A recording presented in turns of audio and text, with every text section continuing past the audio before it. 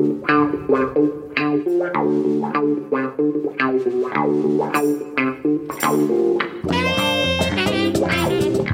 good morning, good afternoon, good evening, wherever you may be, and welcome to the MMA Show. In this month's episode, we shall preview UFC 287, Pereira versus Adesanya 2 for the UFC middleweight champion of the world.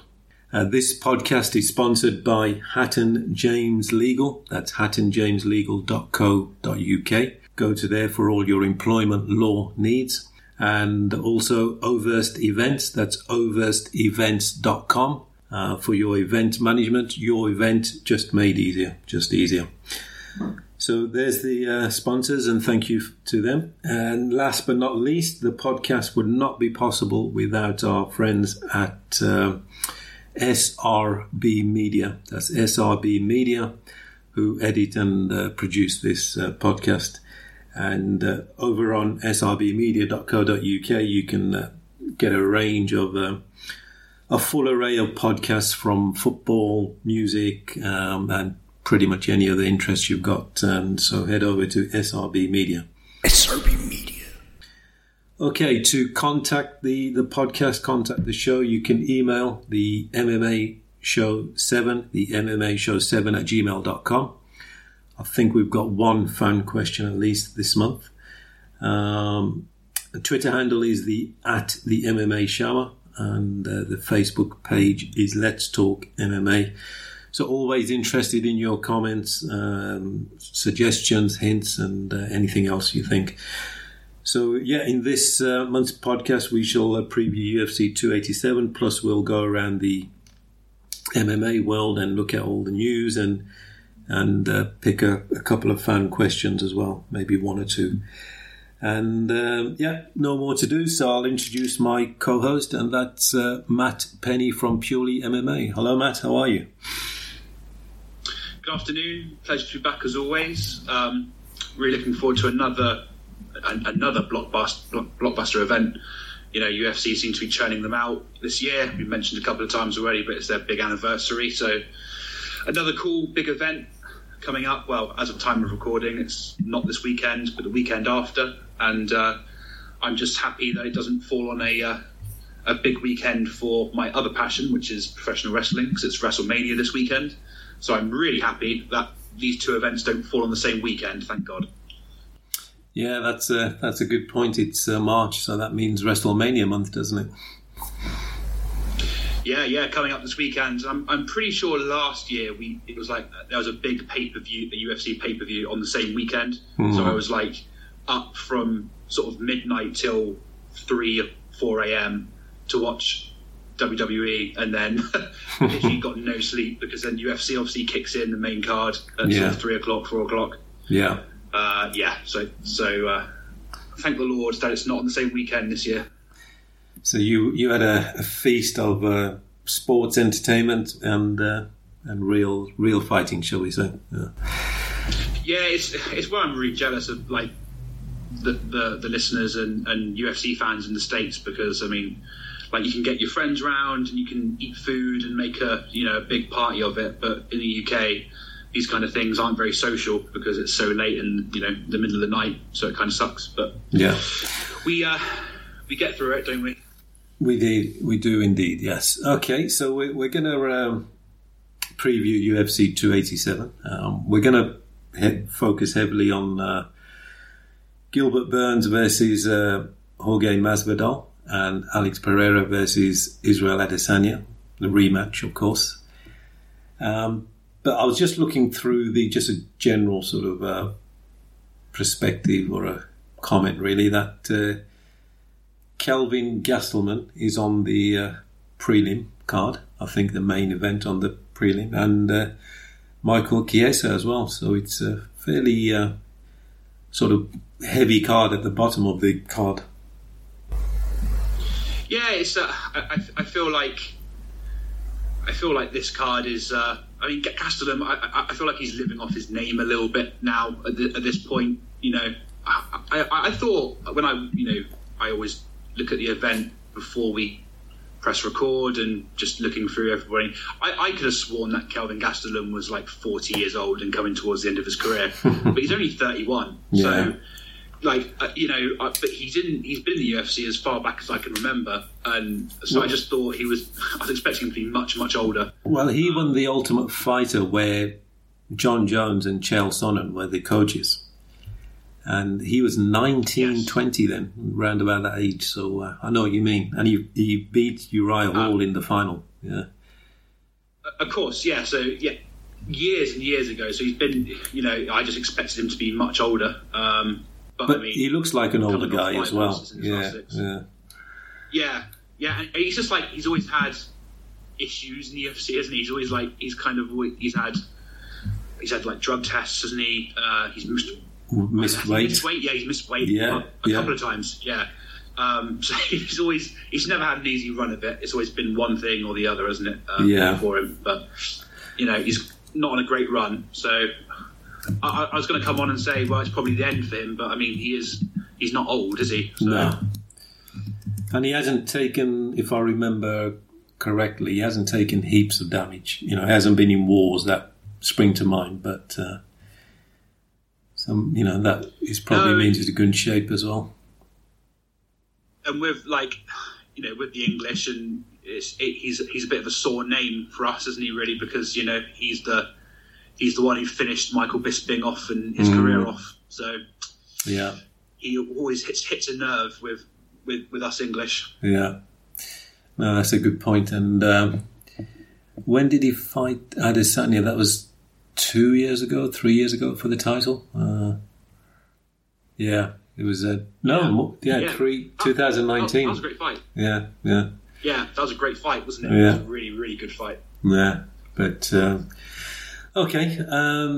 The other sort of notable mention on the card is Raul Rosas, who's a teenage sensation. I think he won the Dana White Contender Series a year ago. Would have been 17 or 16. Obviously, he's only had a few fights, but he's one of those that the talent stands out, and you have to really talk about it and sort of sit up and take attention, because pay attention, and there's a lot of immense talent. Doesn't mean it's an automatic formula. You've got talent and you'll be a superstar. They still have to work really hard and make sure their head is correct, and out of cage activities are not too crazy. So I don't know if you've got any thoughts on Raul. Well, it's just crazy, isn't it, really? Like, obviously he's got Dana White's backing, and he's obviously got his support, probably because Dana wants to push his TV show. He wants to push the Contender Series and make it look like the best show. But I mean, I'm looking at his Sherdog record. I think he had out of the UFC and in the UFC, I think he had like 6 fights in 2022. So he's racking them up at a young age. Yeah. You just hope that he doesn't derail it. Doesn't take too much damage. I mean, and don't push him too quickly as well. For God's sake. I mean, please just keep him going up the ranks. Make him do it the right way. Yeah. But I mean, with his youth on his side and with the rate of guys that he's going through, I mean, he could be facing a title shot in 2024. I definitely would believe that. I would put money on it as well. Yeah, and you make a good point that he's coming from the Dana White series, Contender Series, and imagine if Dana White produces a champion or two, he'll obviously view that as his talent for spotting talent, if you like. Yeah. So he would give his series a lot more kudos, I imagine. Yeah, for sure. And even though it's not in the UFC, to fight 6 times in 1 year in mixed martial arts is very, very impressive. Yeah. Of course, if you don't take any damage, it's you can do that. If you're not medically suspended, you can do that. But still, to do that and take no damage and actually pull it off is pretty impressive. But he's got youth on his side, I suppose, so he's ready and raring to go and just wants to keep on ploughing through. Yeah, and he's a Mexican American, and I think there's certainly been a push in the last 5-6 years, maybe a bit longer, when UFC first went to Mexico. I think it was a Cain Velasquez Verdum fight, was it? Was that the first one, or one of the first ones anyway? Yeah, sounds about right. Yeah. Round about there. And I noticed and I've read that we mentioned Kelvin Gastelum, he's got Mexican heritage, Tony Ferguson, obviously Cain Velasquez. And I read somewhere that a lot of these guys are, the ones that are born in America, they don't really know Spanish, but the UFC pushed them to learn Spanish so they could do a press conference in Mexico in Spanish, and then obviously English as well. But I'm not saying this is the case with Raul. He's obviously born in the States, but I don't know if his family spoke Spanish to him. That's the way you would naturally speak it, as someone being bilingual or dual lingual. But there's been a very big push from UFC for Spanish-speaking fighters who've born in the US in the last few years. Yeah, and I think it's an advantage to the fighters as well. If you want to represent like a different country to where you're born in the States, for example, if you go to your where your roots are and you decide to represent a different country from like your mother or father's side, I think you get more props for that. And I think it sounds almost a little bit better if they say, "Oh, he's a Mexican champion," rather than "He's an American champion." I feel like you get maybe more money as well, because if you lean on the fact that you're Mexican instead of American, you might push for an event in Mexico. You're more likely to get like the main event, more publicity, a spot, more publicity. Yeah, and it was like for a while we had like a big African push as well when Usman was champion. Obviously not anymore. And Adesanya, of course, there was a big push as well last year for like a UFC Africa. And obviously that's fallen off a cliff now because those two are gone. Not gone, but not champion. So it definitely helps the UFC as well as the fighter, I would say. Yeah, and it's interesting that you say that. Obviously, that if they can push the Mexican side, they do. I sense when I've heard him speak in Spanish, I'm not a fluent Spanish speaker, but I can sense some hesitancy that they're trying to formulate the words. So, things like hola, ¿qué tal?, muy bien. If you know a Spanish speaker, it just flows, but when someone treats it as a second or third language, it doesn't flow. So maybe they learned it recently, or maybe they knew it as a kid and didn't speak it. I don't know. But I remember Khabib, when he was going to fight Ferguson in number 6 or whatever it was in the end, where they didn't actually fight, but they were preparing. They did a couple of press conferences, and Ferguson went overboard on I'm Mexican tough, I'm Mexican crazy, I'm Mexican this. And Khabib is so astute. He goes, Mexican, your second name's Ferguson. That just cracked me up.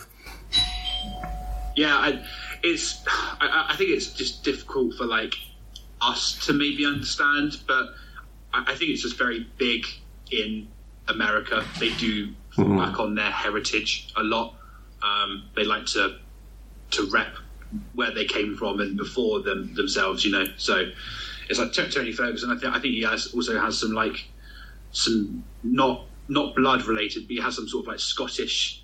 Step family. Yeah, I was just going to say that the Ferguson that we probably know is Alex Ferguson, the former Man United manager. Yeah. So it's just like, obviously it's not blood related, but I think there is. I think I read that somewhere that he has like some sort of Scottish like upbringing or heritage, from a step parent or something like that.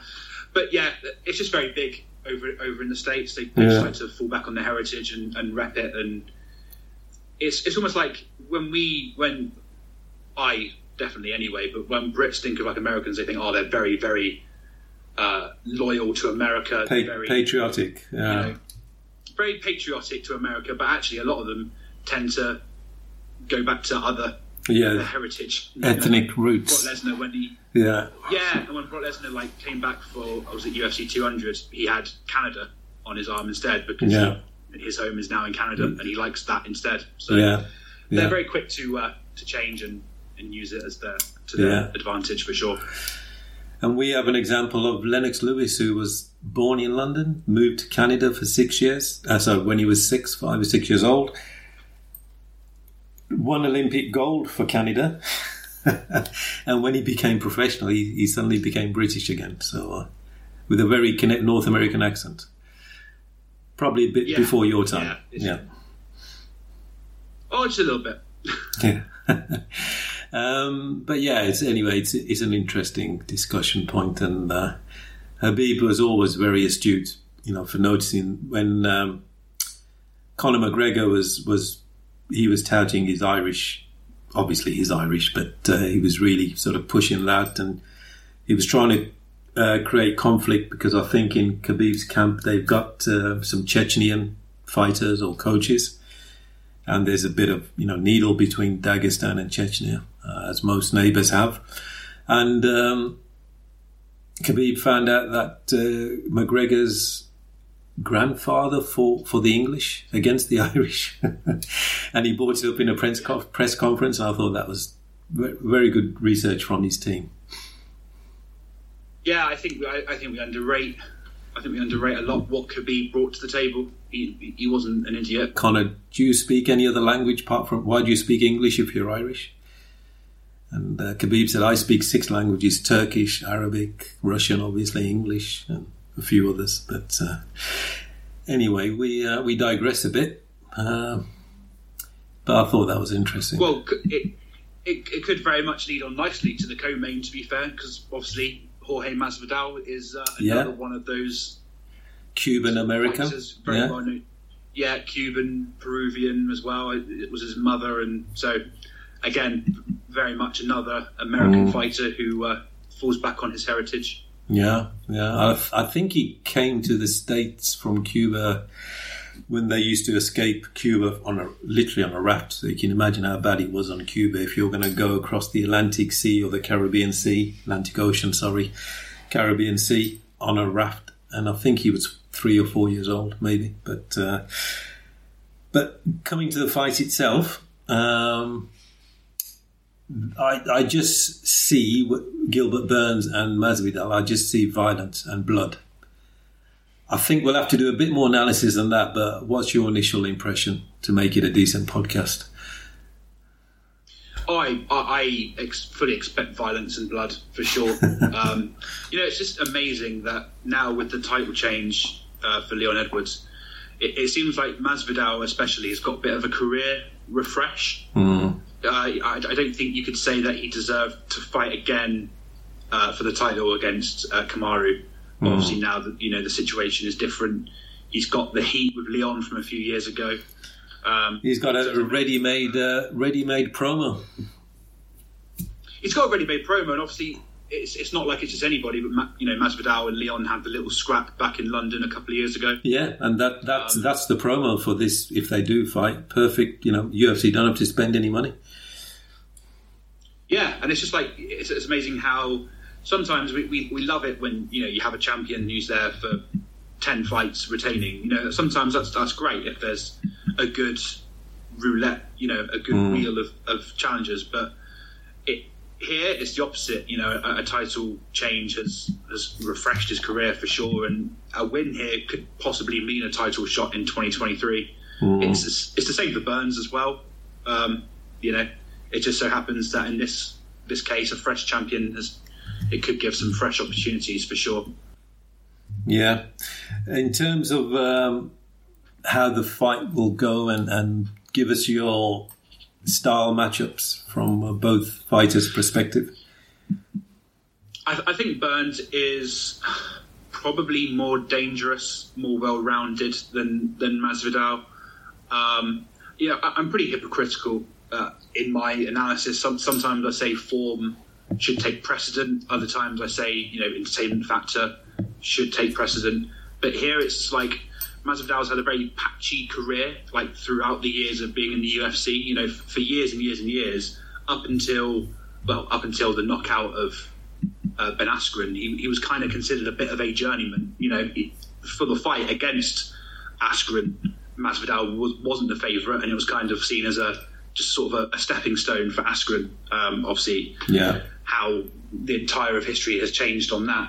Look, he's been great with his striking, but I think Burns is just as good.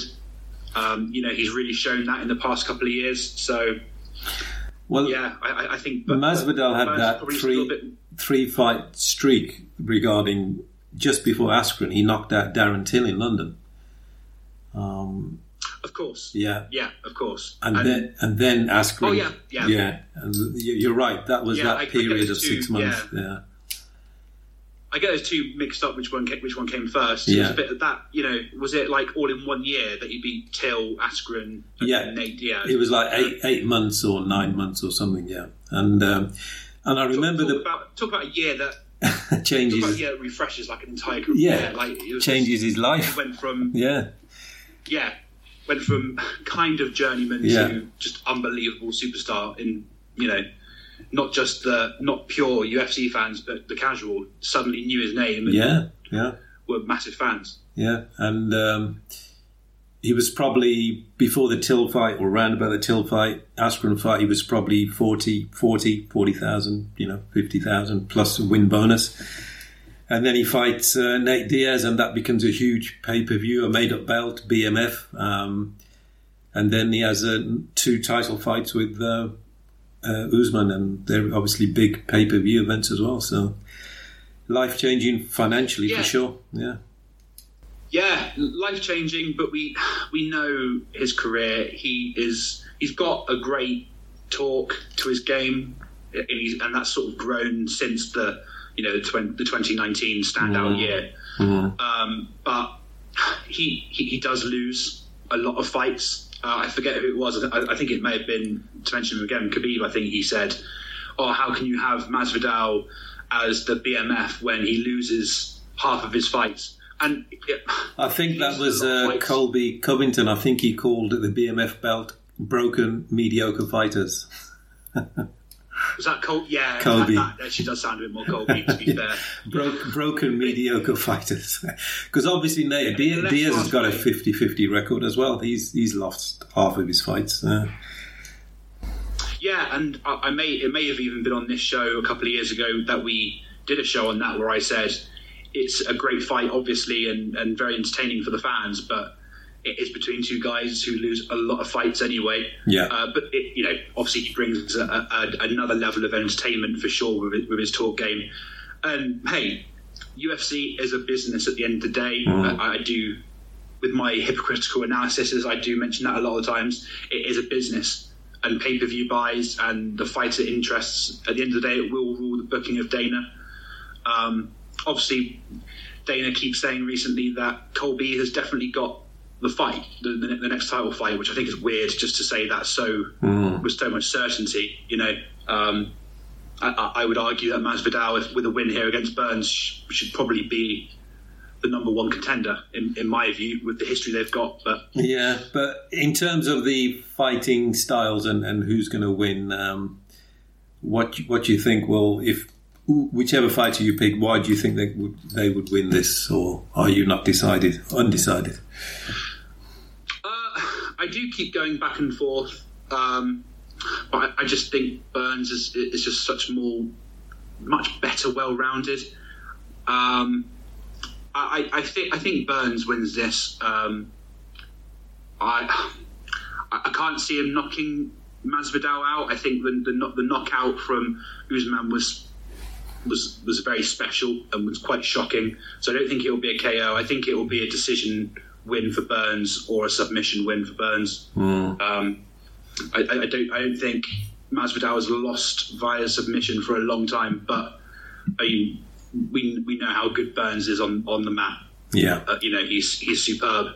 He's an expert, as he showed recently with Neil Magny. So I feel like it'll be a decision win, most likely for Burns. Yeah. I tend to agree for the main reasons that you just mentioned, so I'm not going to go over them again. I think the key sort of components or indicators could be that it's 3 rounds, not 5 rounds. So Gilbert Burns may be in a better position to take the early rounds, the first 2 rounds, through grappling, wrestling, and then leave Masvidal desperate for a knockout in the third. And if he makes a mistake, Burns has got power to knock him out as well. So that's one key indicator or component. And the other one is that I think a number of fights, I don't know the exact stats, they have fought at lightweight. So whether they're natural lightweights, I don't know. But they've had quite a few fights in their careers at lightweight. So, recently they have gone up to welterweight. So I don't know if they've got the natural power of a welterweight. So that will be quite interesting to see when they start landing flush, which they will. Like we said at the start, there will be a fair amount of violence and blood. But I think Gilbert Burns has a bit more to his arsenal than Masvidal. Yeah, that sort of goes in line with what I said. I think he's just a little bit has more bows to his arrow, I think is what they say. Yeah. In 3 rounds, it's not easy to frustrate. Don't get me wrong. I'm not making this very, very simple. But for Masvidal, he's not one-dimensional, but it's definitely his striking, which is his main, his main danger point. Yeah. And Gil Burns is incredible on the mat. If you can take Masvidal down, like you said, for 2 rounds, dominate on the mat, then you're going to. And he does tend to get frustrated. Yeah. Multiple times he's had after a fight where he said, how, crotch sniffer and all this, but it's like, well, two wrestlers, if it wins them the fight, if it wins them the fight, they're going to do it. Yeah. I was probably being a little bit feisty with the submission. It probably won't be a submission win. We haven't seen it from Masvidal for a long time, him tapping out or getting choked out, but. Yeah, probably a decision win for Burns. Yeah, I think it'll be a decision to Burns as well. So for Burns. So moving on to the main event, Pereira versus Adesanya 2. I did watch some of the highlights before we started recording, and Adesanya did have quite a bit of success with the overhand right. Some of his kicks to the body. And I think he had one knockdown in the first or second round. But and the other surprising thing was how much grappling or wrestling Adesanya was trying to do, which I don't think any of us expected. And then Pereira took him down once. But give us your general thoughts on the rematch. You bring up a very good point, just right there, the amount of grappling and clinches, because Pereira is, he looks like a light heavyweight in there on fight night, and to want to actually get him close up like that and in that kind of situation, I think is fairly ballsy of Adesanya. I think it's quite a quick turnaround, isn't it? This rematch, I think did it sort of 4 or 5 months ago, and I don't think much has changed about the stylistic matchup. You mentioned the knockdown there for Adesanya. I think it was quite infamous, wasn't it? It was at the end of the first round. Yeah, and he got a strike off after the bell.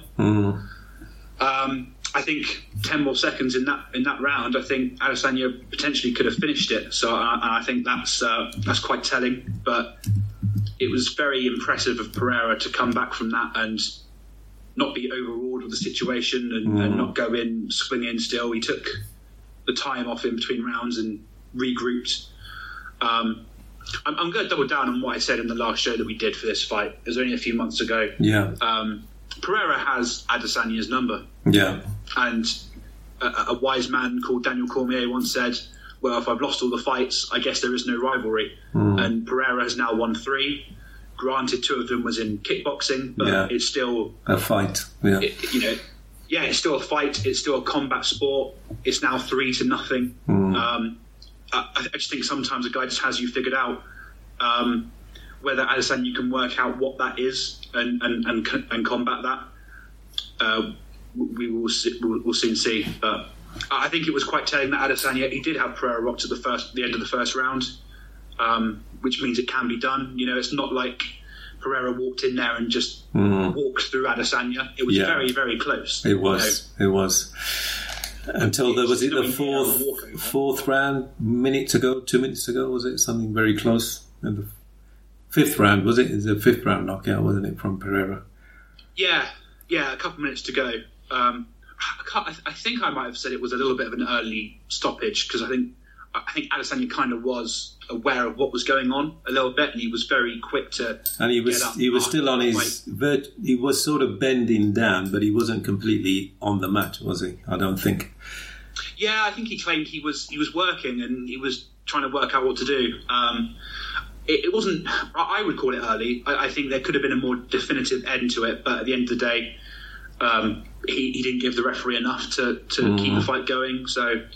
It was very impressive that Pereira, he's lived up to the hype and he kind of justified that meteoric rise. It's been pretty quick. His record's only 7-1, 8-1. Mm-hmm.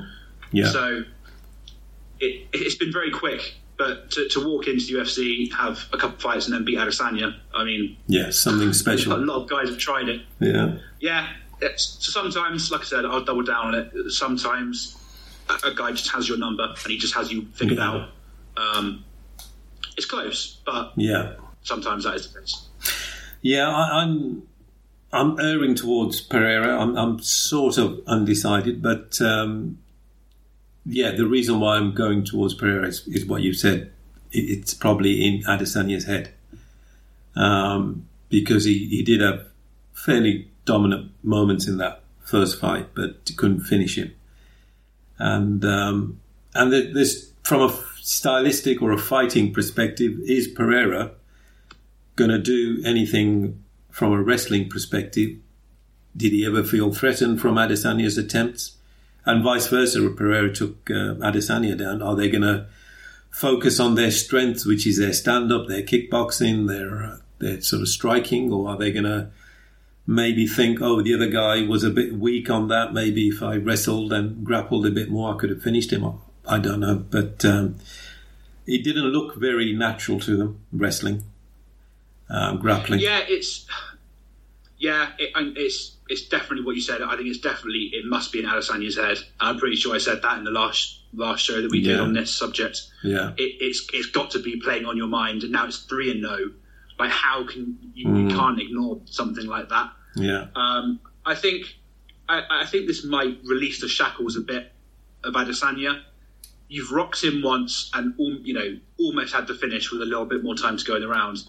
I think you've just got to go for it now. Yeah. I think the last fight, you were the champ. You were trying to retain your belt, so you can go out there with a little bit of hesitancy and try and get the win a long way. But I think now you've lost that belt, you've got 3-0.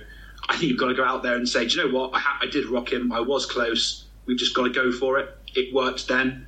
And I think you've just got to have a bit more cutting edge to your game. Yeah. So that could work in his favour for sure if he comes out like that and comes out all guns blazing.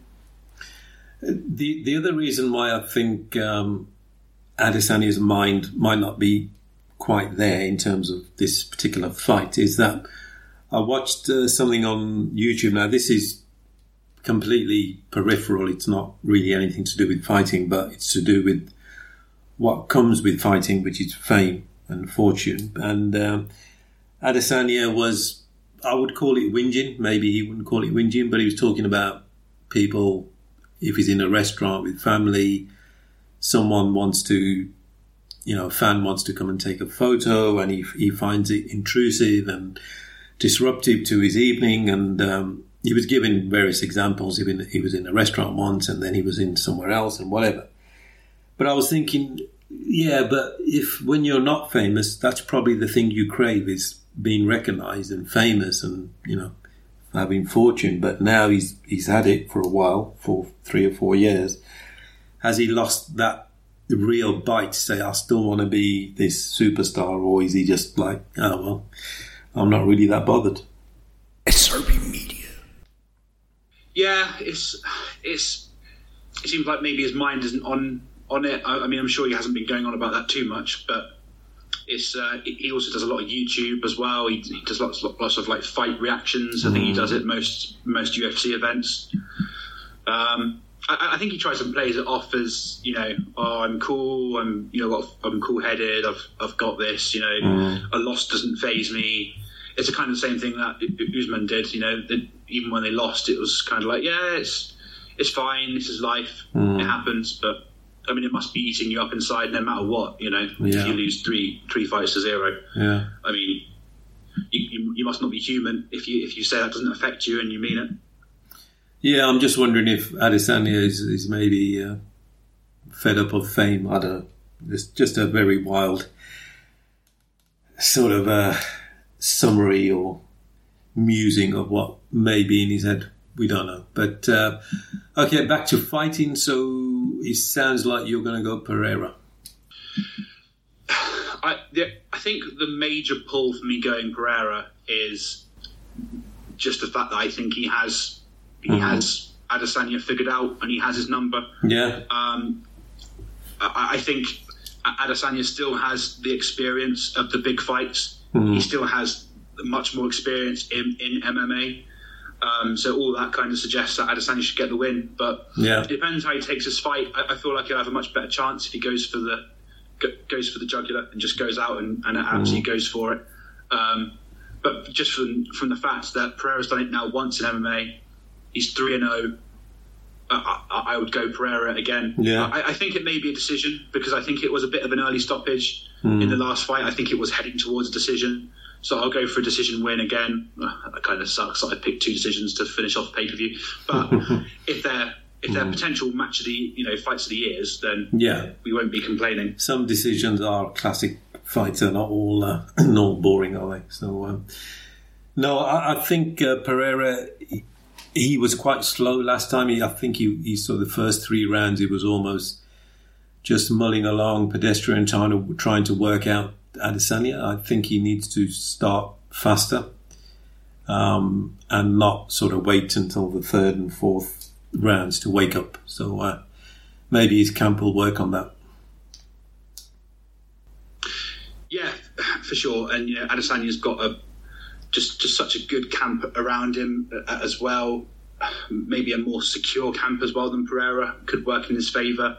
But I'm going to triple down on it. Something hasn't worked for the past 3 fights. So I just, as a slightly betting man, when it's 3-0, I can't in my head grasp. Yeah. I can't say, Adesanya's got it sorted. I just think, well, it's 3-0 for a reason. You don't get many 3-0, 4-0 fights in mixed martial arts. Usually after 2, it's done. Yeah. So, yeah, you can't ignore the form, I think, is what you're saying. Yeah. So, okay, so we're both going for Pereira. That's good. I think we're both thinking decision, probably. Yeah. Yeah, okay. All right, so moving on to the world of MMA, UFC news. What you got for us this month, Matt? Well, it's kind of affecting the English again and us in the UK, but it was very recent that Paddy Pimblett, from his hospital bed after an ankle surgery, I think it was last night or the day before that, he's called out Jared Gordon again. Obviously, Jared Gordon is the guy that Paddy beat in his last fight, and I'm doing that in inverted commas in real life, because I think it was understood that it was pretty much a draw or a Gordon win. So I think it's weird that a winner would call out the guy that you've just beaten. I think that's really weird. You'll never see that. Usually the winner walks off into the sunset, takes the win and moves on. But it kind of makes me gain a little respect for Paddy Pimblett in a guy who is largely very childish and kind of a bit cringy from time to time. It shows a little bit of maturity, I think, from my point of view, that he would go, do you know what, I probably did lose that fight. I want to right the wrong. I want to fight him again and make it more solidified. A little bit of respect comes from me for that, I think. Yeah. Yeah, he probably wants to do it again to make it, shut the doubters up. Yeah, make it convincing, finish him, knock him out, submit him, or one of the ways. I think that's his motivation, and I think he's in that hospital bed tirade that he posted. I'm not sure what the hospital thought of it, but there you go, or his doctors. he said he broke his ankle in the first round of the Gerard Gordon fight, so or splintered his ankle or something. That's why he's had this surgery. And he was fighting with one leg effectively. He was heavily limping after the fight, and on the way out, I think he said he was going to be out for quite a while. It has been a little while now. It's just very odd. You very rarely see that. You often don't see a winner turn around and say, "Do you know what? It's kind of like a professional wrestling thing that you see happen." Like, oh well, I won technically, but I was beaten up hard and I didn't deserve it, so I want to have another go, and really put a stamp on it. Yeah, it helped his career, and also maybe there isn't a great deal amount of people wanting to fight him potentially. I'm sure Paddy Pimblett is in constant contact with the UFC and constantly talking options. So maybe there just isn't a massive amount for him at the moment. So it's an easy fight to build. A rematch. It's a good fight to build. Yeah, a lot of controversy on the decision. Yeah, and it doesn't hurt to have a 2-win on your record. I think the last one was on pay-per-view. And it was quite a heavy build on the UFC embedded YouTube documentary thing that they do throughout the fight week. I don't know if you watched that on YouTube. Yeah, I do. Which is always good fun. Paddy Pimblett was quite heavily featured on that. So he's got his own podcast, and he had Dana White on his podcast, and there was a huge push. Well, he's very popular with Dana White, but possibly because Dana White sees the promotional promise of Paddy Pimblett, but also Paddy went in hard on Ariel Helwani, and we know the relationship between them and the UFC, so it's probably doing a lot of good for his Dana White relationship. Looking forward to seeing where that goes, because it was a few months ago now that fight happened, the Paddy fight, and it's a bit weird that he's only having surgery just now. I suppose that's the state of the NHS, I suppose. He's probably got private care. Well, we don't know, but he can afford it, I would imagine. You would imagine so. It's quite weird that he'd wait this long, to be fair. Yeah. Maybe he was doing some other promotional stuff. Who knows? What we got next, Matt? Well, it's quite a quiet time. Obviously, we're kind of waiting for Conor and Chandler's series to come out on the Ultimate Fighter. So that's fine. It's not the only news, but they tend to dominate, don't they? Yeah. I mean, we've got a fan question anyway. So we'll dig into that. And you sort of touched on this earlier, talking about Masvidal and Burns. But this is from Christian in Switzerland. Thank you for that. And just paraphrasing, should Colby Covington be next for Edwards?